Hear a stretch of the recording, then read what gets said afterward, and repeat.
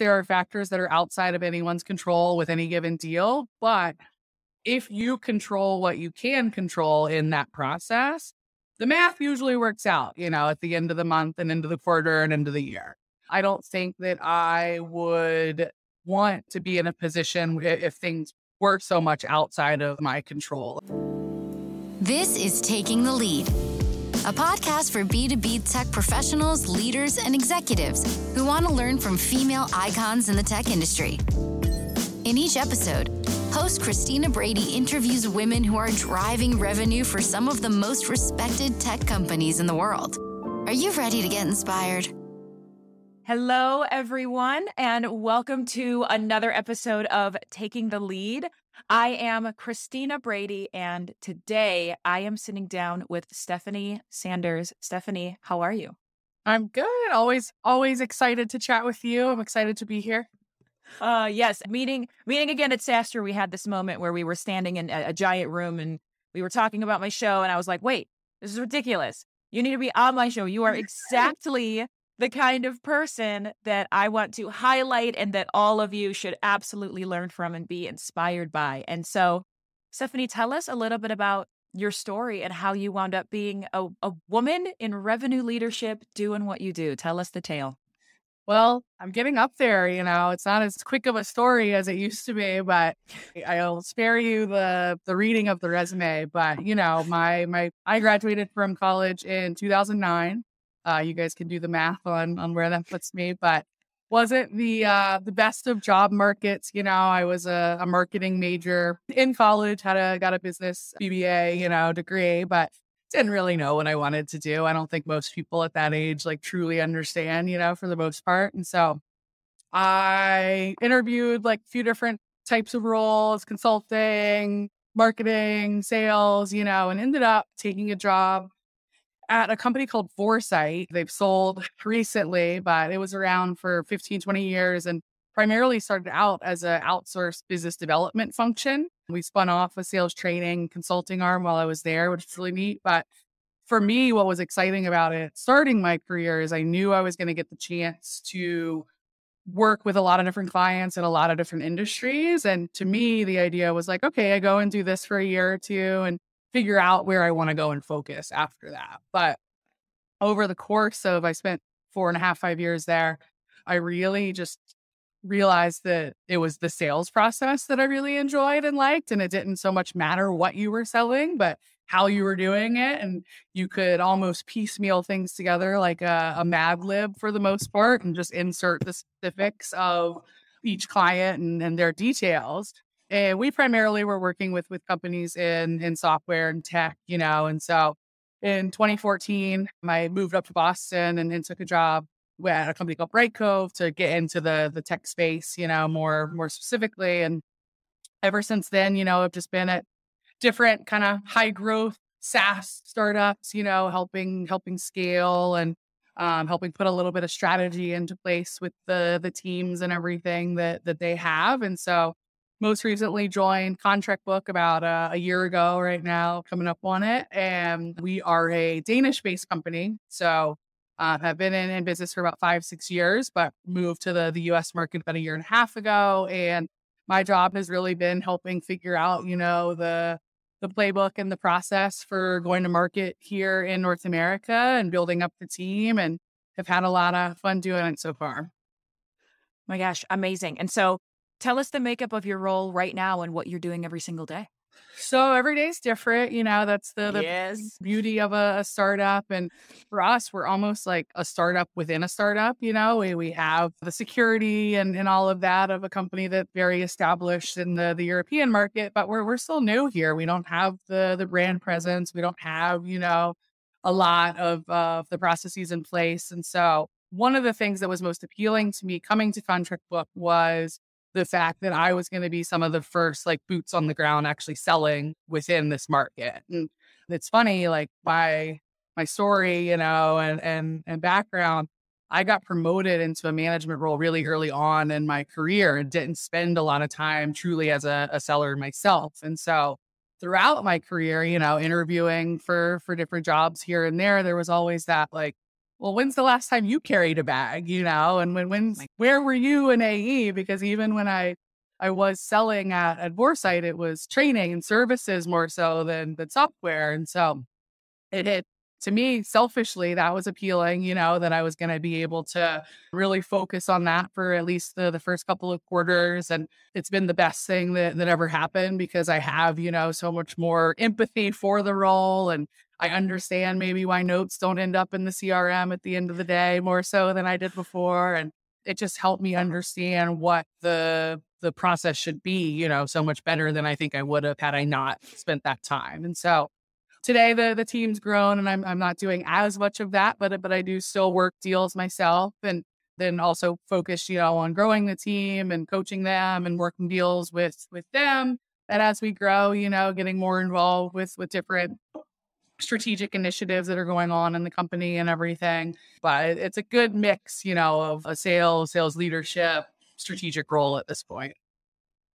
Yeah. I mean, what I love about your experience and the part that you outlined there is I don't think as many people realize what it takes to gain that instant respect from your teams. Yeah. And it's one element of, hey, can my leader sell? Do they know how to sell the product? Like, absolutely, that's going to gain you the instant respect. But you mentioned that element of, like, I understand now why notes don't always make it into the CRM. When you have lived in the life and you have that executive level empathy for what the role stands for, you manage your team differently because you have a different level of understanding of why things may not work sometimes or why they may be broken or what goes into actually doing that thing that you keep asking your people to do. Yep. And so for you, if you keep asking your people to do the same thing over and over again and they're not doing it, you have a different way of looking at that and saying, okay, what data is going into telling me why they're not doing this versus let me just keep telling them to do that. So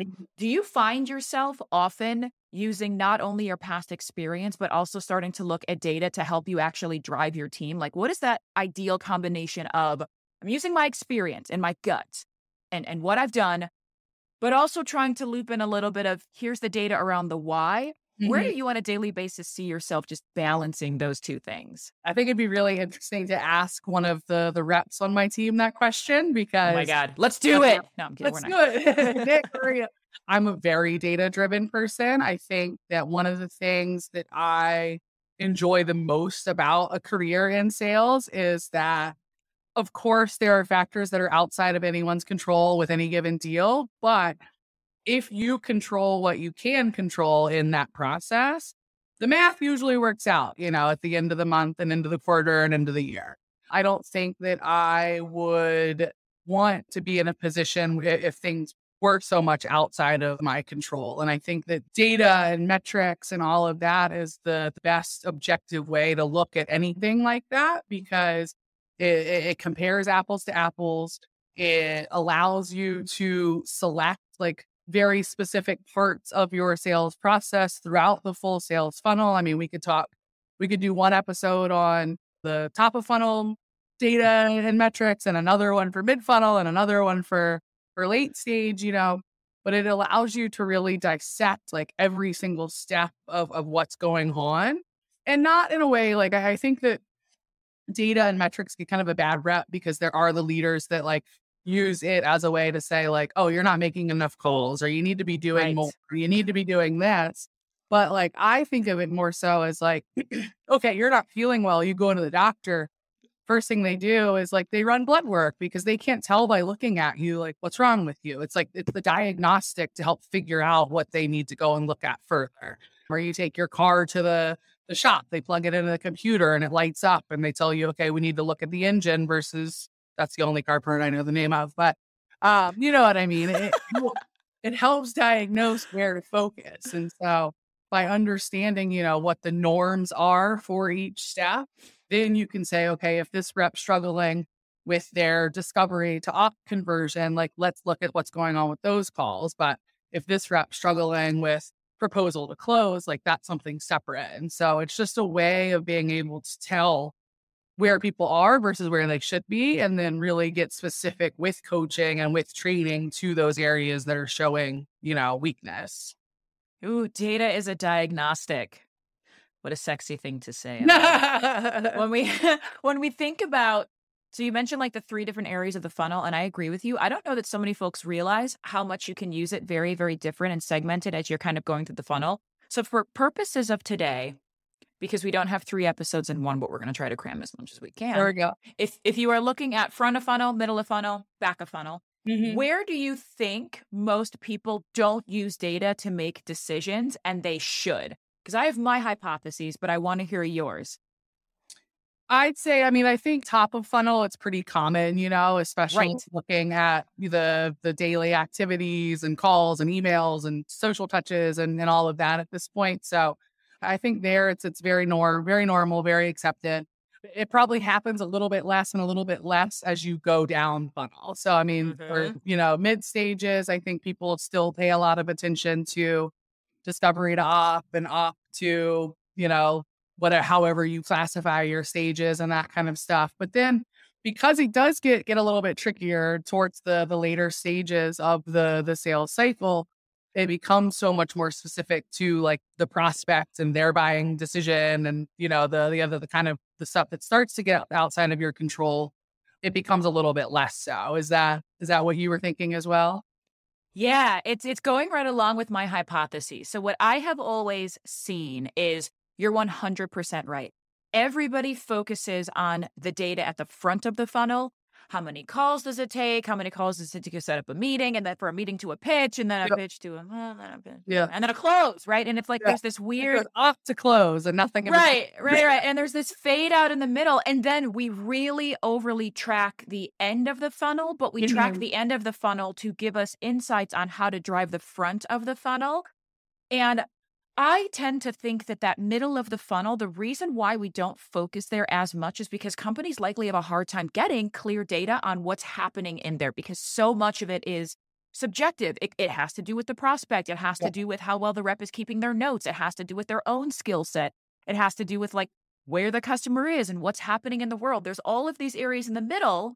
So we hear be like, all right, you got to do 100 calls to set, 20 meetings to set 5 pitches, and then you're going to close 5 per month. And you're like, okay, well, if we're not closing 5 per month, I guess we should just make some more calls. And really it's like, so knowing that your mind is very much focused on like, where can I find the data to drive my decision? And that middle of the funnel, how do sales leaders find a way to cut through the noise and actually use data to drive decisions and make it stop being so subjective? The first part is just knowing, the steps that need to be happening and where. And so that's part of the process. And the thing with like measuring any of this, unfortunately, is it's a little bit, retroactive in certain instances, and we don't do QBRs or anything to that extent here yet. But I do like to sit down with the team at the end or the beginning of a new quarter, and just look at everything that happened in the previous quarter, not so much as a way to dwell on the past, but it's like when you look at something with that more bird's eye view, a lot of times there are patterns and things that emerge that you don't see when you're looking at it at a deal by deal level.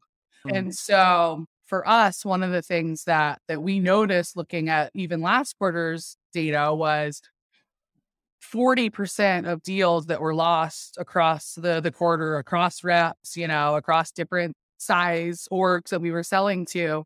It was all with the same close loss reason and the same stage in the funnel. Like that jumps out at you when you see it, laid out in a spreadsheet. And of course, for each one of those deals, there were very different specific things as to maybe why. But it's like, what could we be doing better to prevent, it from going that course in the first place? And so some of the things that we're trying out now, and it always is an A/B test and a little bit of an experimentation and a little bit of dialing things up and dialing things down is, we run a fairly transactional sales cycle, but what we're selling is being evaluated much more like an enterprise type sale because of what we do. We sell contract management solution that touches 7 different places within most organizations. And even though it's not the largest of ticket size, we're talking 15, 20K, sometimes there's 5, 6, 7 buyers involved. And so I think that a big thing that we saw happening last quarter is like us trying to keep up with our typical sales cycle and not have that get too far out of hand, but not being intentional about what we were doing in those 12, 15 days, and what can we do to pull more people in, and how should we add an extra step to the sales process, or an extra call that helps scope this, or an extra proposal review that helps us, get through questions in their contracts. And, I think we'll see if it makes a difference, but like just being able to experiment, being able to compare, this is what we saw over this period versus these are the changes we made and what we saw through this period. Like, it really helps understand like how things are moving and what's impacting, overall performance. Well, you also just hit on the idea you can use data to diagnose, which I think that's where also a lot of people stop, is they use data to diagnose, and they'll identify, like in your example, we're losing a lot of deals at this stage right here, and we've diagnosed that issue. And now what is the fix? And the fix could be, we need to do more training on this stage of the funnel. The fix could be something within our sales process is broken and it's actually not connecting with our customers. A diagnosis could be, we have certain reps who are doing things differently at this stage that others should be doing. And so the diagnostic is the ones who are not getting stuck here. What are they doing? Yeah. And then determining it. So it's also this idea of, I'm going to use data to diagnose what's happening, but then I'm actually going to use that to make a decision. And in your experience, just focused on that, using data to drive a change. Change is really, really scary. And I think a lot of times we first get the gut feeling that we want to change something. It's like something doesn't feel right.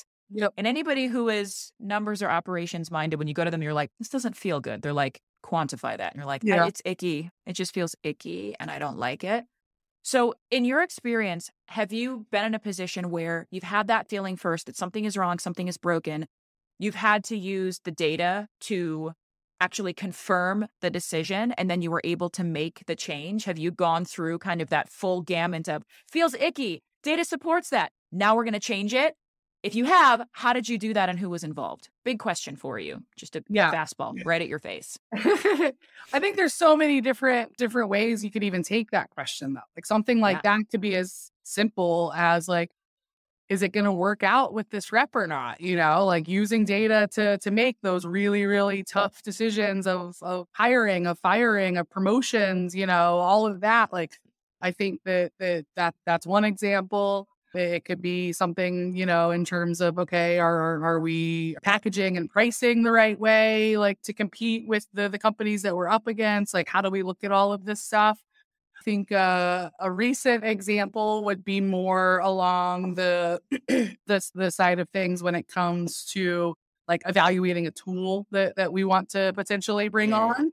And so I'll give a little shout out to a company called Nooks. They're one of our customers, and we've been trying out, their virtual sales floor tool, which, allows, we're all remote in the US. It allows the team to pop in the platform and make calls together and be able to hear each other like while they're on the phone and give feedback, real time, more so than in a call review session a week later, that kind of stuff. But they have a power dialer part of it as well. And so what I've been considering is, okay, like this allows us to, like, our baseline for metrics across the team, and our AEs do some of their own self-sourcing and pipeline building and stuff. So the BDR role is across the entire sales org for the most part. But like our baseline is this today using our typical methods. Nooks would allow us to do 2x, 3x, 4x, and like what is the input or what is the impact of that across everything else that we're going to be doing. So if BDRs and AEs can make 3 times more dials a day and get feedback on those calls in a way that they can't today with working with their teammates and everything, that's harder to quantify.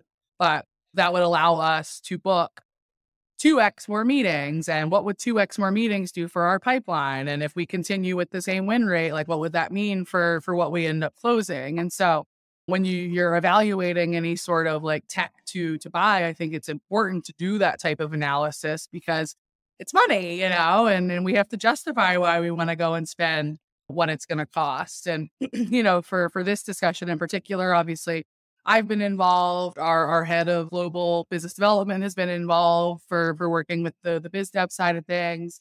My boss has been involved. RevOps has been involved. Our head of operations has been involved, just because it is something that touches so many different parts of the organization, for something as simple as like, do we add a piece to our tech stack? So I think you're going to be able to find ways to use, objective numbers at any point in a leadership role. It's just a matter of like how you dig in and how you slice and dice them. Yeah. And then you have to be really good at telling the story to try to make the change that you feel like is best for the org. Because have you ever been in a situation where you have the data? We'll just call it, there's the data on the thing. Anyway, the data on the thing, and you're looking at the data and you're analyzing it to support this change that you want to make, or this improvement that you want to make, or this tool that you want to use. And then somebody else is looking at the same data and the same piece of paper. And they're like, I disagree. I actually think this data is telling us this. How do you handle? You could be in conflict with yourself too. Like I've had situations where like I look at the numbers and I know what it's saying, but it's like, but he really works hard, or like oh my God, like there's always that stuff where you can even debate with yourself. And I think that is even tougher than like having to have a tougher conversation with one of your colleagues. And so, I try to err on the side of like numbers don't lie, and that like your gut sometimes can be wrong. But nothing can be looked at in a vacuum, you know what I mean? And I think it's important to use as much as you can to help make informed decisions. And a lot of that includes collaboration with others for their perspectives and how they interpret it. But I mean, there's some stuff that's just going to be tough no matter what.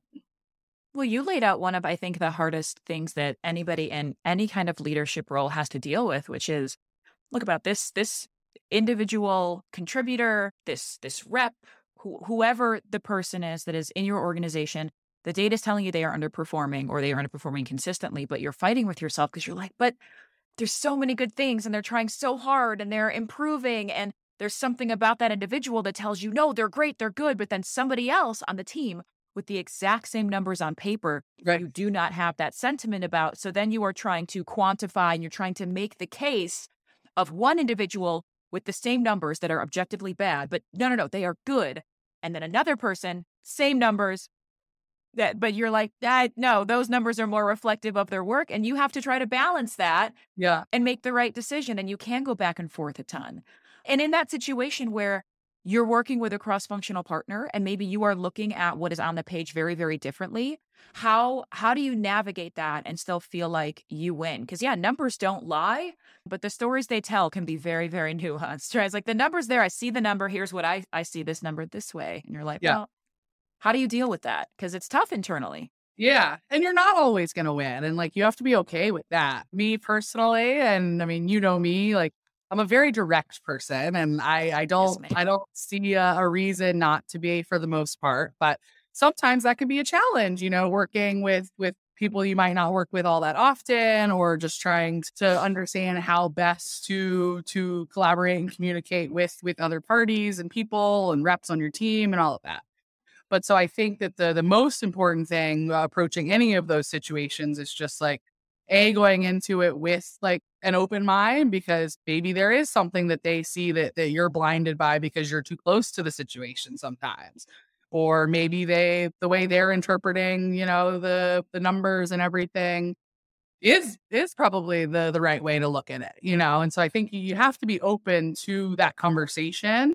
And at the end of the day, it's like, sell it like what we're doing. This isn't the end of the world. It's not life or death. We're not curing cancer. What's more important, at the end of it is being able to continue, those collaborations and relationships with the people that you work with. And sometimes like you have to decide, like, is this a hill I'm going to die on? And if it's not, then I think you just look at it from, okay, this is a learning experience. These are the ways that maybe next time, like when something like this is going on, I could take their perspective and use it, and and then, move on to whatever the next challenge and problem is. But it's always about communication. It's always about being open to other perspectives and other ways of looking at the same slice of the pie, and then using that, to help hopefully progress your agenda and everything as well in the next situation. The next situation is right around the corner. Yeah. It's going to hit you right away. It's going to slap you right in the face. It's going to smack. A way to pivot. I know if anybody on this call has ever, so some people may be screaming at whatever they're listening to saying, but what if the data is wrong? And what I mean is, let's talk about the intersection of data and trust. I've worked at some fairly large tech companies and some, a tad smaller.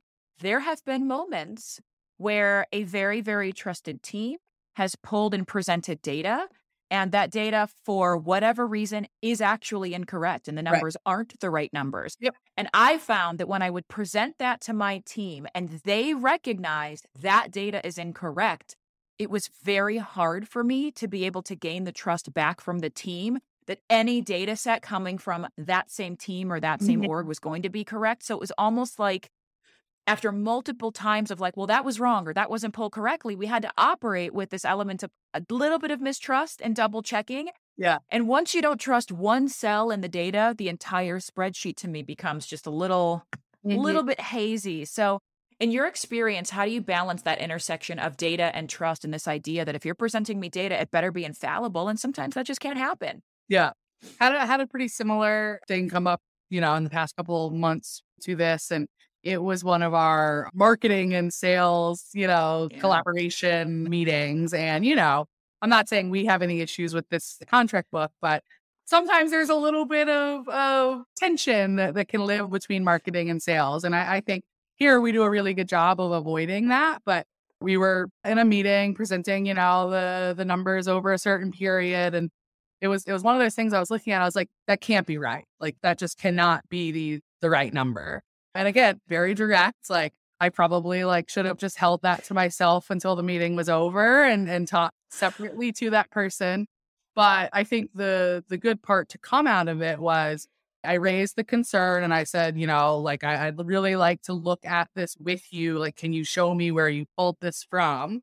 And then I met with them, that person separately, and we realized there was an error. And so to me, there was no question the next time because we had looked at it together. We'd worked on it together. We found where the error was coming from, which made it, the next time say, okay, I know they're pulling this the right way this time. So this probably is the right way. And I think that, for most things, people just want to know why. They want to have that explanation of if something's different than what it's been or what they think it should be, the reasoning behind it and what's happened and what's going to be done to prevent it from happening again in the future. And so I think that the way that I initially handled it probably wasn't best, but then, being able to go and have that conversation and work with them to come to the right answer made me say, okay, this should be right, the next time that we do it. Yeah.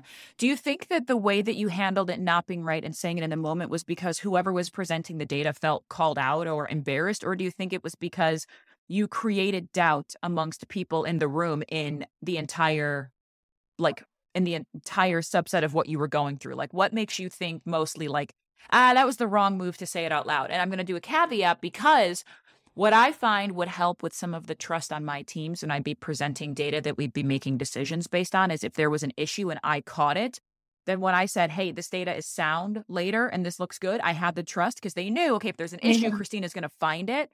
So on the one hand, it's you could have garnered some trust, but on the other, something gave you that icky feeling. So what was it? I think, and I'm not saying that I shouldn't have. It was just, maybe could have handled it. Was just, I presented a problem with no possible solution, you know what I mean? And so you're wrong. It wasn't that I was saying okay, did you get this from here? And should we pull it from here? It was just, this is wrong.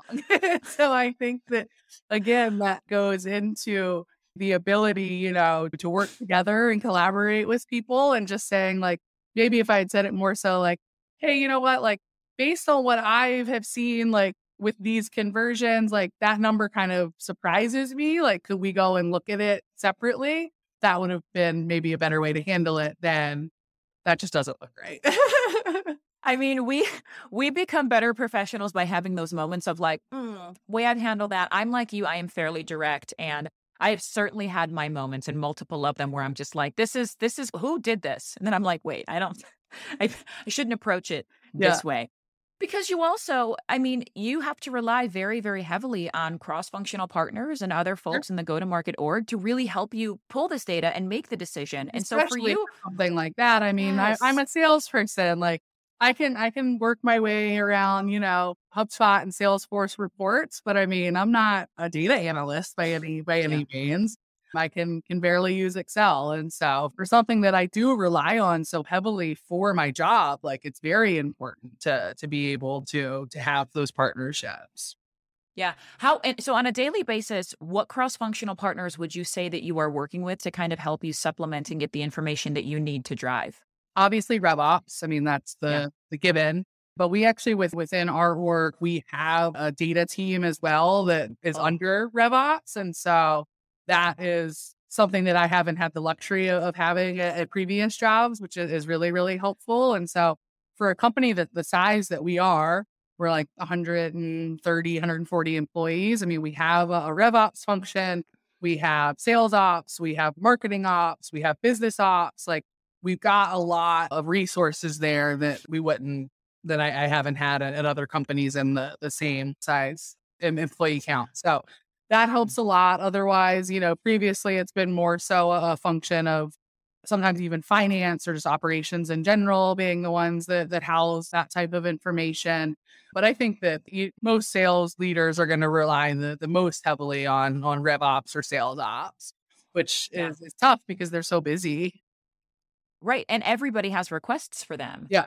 And what, in your opinion, is the right way to go about getting the extra information that you need from those teams to run your day without completely overwhelming them? Because sometimes it could just feel like everyone's throwing all of their requests, like, I need this, pull this, have this happen. So do you recommend sort of organizing a system by which we go and ask these teams to give us their specific time?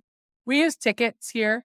So we submit a request with, why we need what we need and what it is and what the impact of it is and all of that. And it takes 25 seconds to fill out. We use Slack and Monday.com to do it.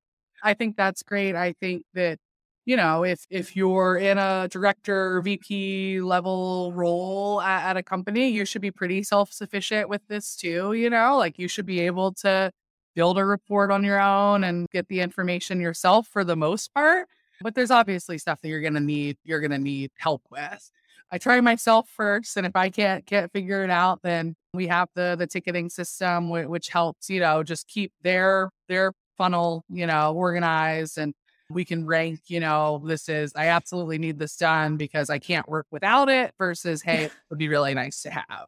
And then they work on sprints, in a way that they say, okay, we'll have this by this week and this by that week. Yeah. I feel like this is also a good time to employ have you ever used the important versus urgency matrix? No. Okay, this is one of my favorite matrices. I'm going to try to say it out loud, but it's basically like you do one of these, right? Yeah. You do one of these. And if you're just listening, I'm crossing my arms to make kind of a 4-quadrant kind of graph. And at the top, you write important. And at the bottom, you write not important. And on the right, you put urgent. And on the left, you put not urgent. Yeah. And this is an exercise I recommend everybody to do when you are asking a cross-functional partner for help is if it is in the top right quadrant, it is important and it is urgent. Mm-hmm. This is a meaningful thing that I need right now. On the left-hand side, this is really, really important. This is not urgent. You don't have to put everything down and get me this, but it is an important report that I need. Maybe give them a buy date, right? Like I need this in a week. I need this in 2 weeks. Yeah. The bottom left quadrant, that's not where you really want to be. That bottom left quadrant, this is not important. It's not urgent. I just want to see how many of my people are doing X, just like for fun or just kind of I just kind of want to see, but you can't tie it to a business need. And we get a lot of those that come through, right? Where people are like, hey, could you pull some data on this? And you're like, what? And they're like, I need it now. And you're like, no, you don't. And then on the other side, it's not important, but it's very, very urgent, where maybe there's something that somebody else is putting on your plate, or it's not going to meaningfully impact the business, but for some reason, deadline is due. who's going to make the cutoff for this bit? Like, look, it's super urgent. And I get that, like, in the stake of priorities, not big. It's not that important, but like, I really need it right now. Like, can you please prioritize this? Yeah, that's Before really good.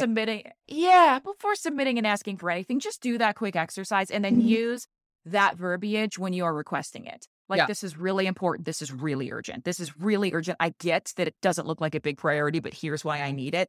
Those kinds of things. And save your people the time. Yeah. So that brings us, and then we always go longer than I want to because I get so in depth in your questions.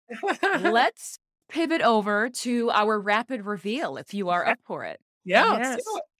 Yes, as we know, I have 5 questions. You have 60 seconds or less to answer each, which you're really good at hitting your point and hitting it quickly. So you're not going to have a problem with this, which is phenomenal. You're like, here's the point. Bam. I'm like, full stop. I'm telling you. I love it. I love it. Number 1, what was your first paid job? So first ever paid job. I was a swimmer. I was a swimmer growing up. And so my first job that I ever got like money for was a lifeguard and swim coach for my like summer pool. Yes, I was a swimmer growing up too. Blonde hair that summer. Oh, I bet you. Yeah, with the chlorine streaks. Yeah. What was your stroke? I was a sprint freestyler. So the 50, the 100, and occasional 200, but that was getting a little long for me. Yeah, I always thought that I was a butterflyer as a swimmer.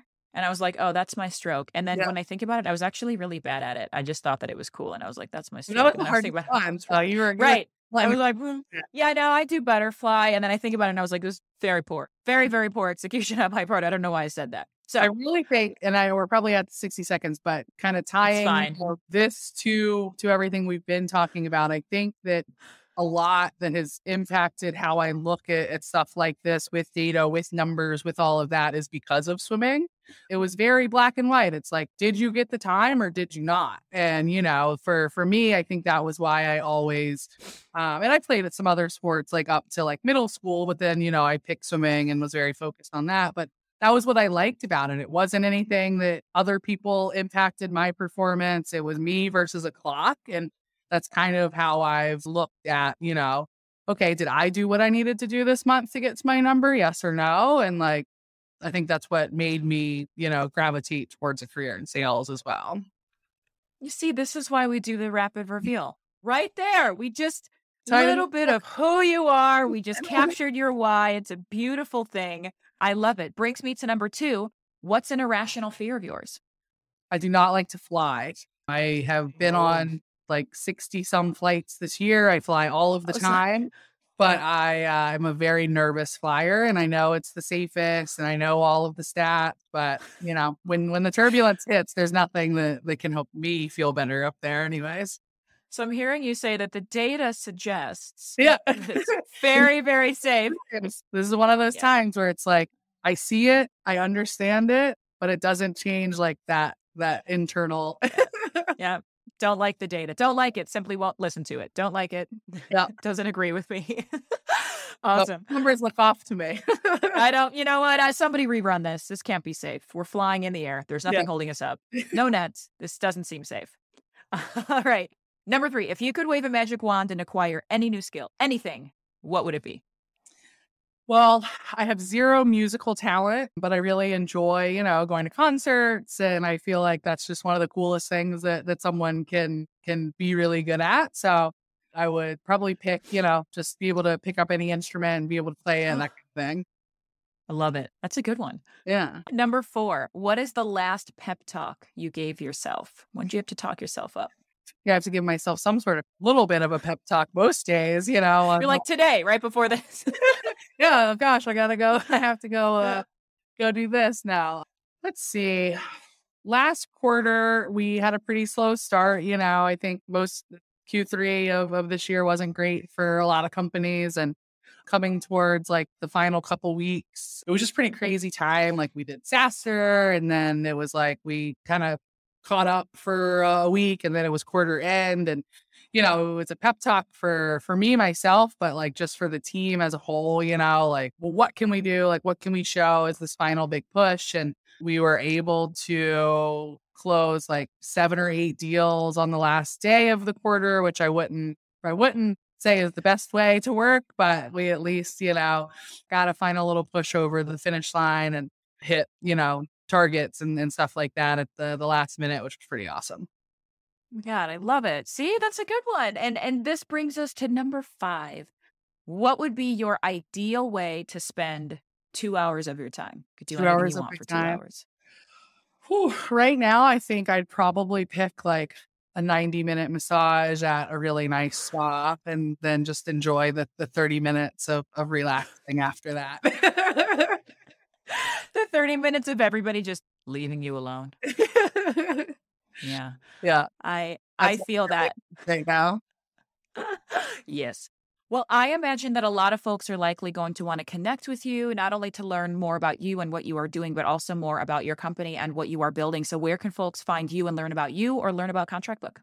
Yeah. So Contract Book, we're contractbook.com. We help work with companies to ease and automate their contract processes. So always happy to chat about that. I'm on LinkedIn. I think it's LinkedIn/Steph D. Sanders. And my email is just sds@contractbook.com. So I would love to connect with anyone who's listening and, chat about data, swimming, all of the above.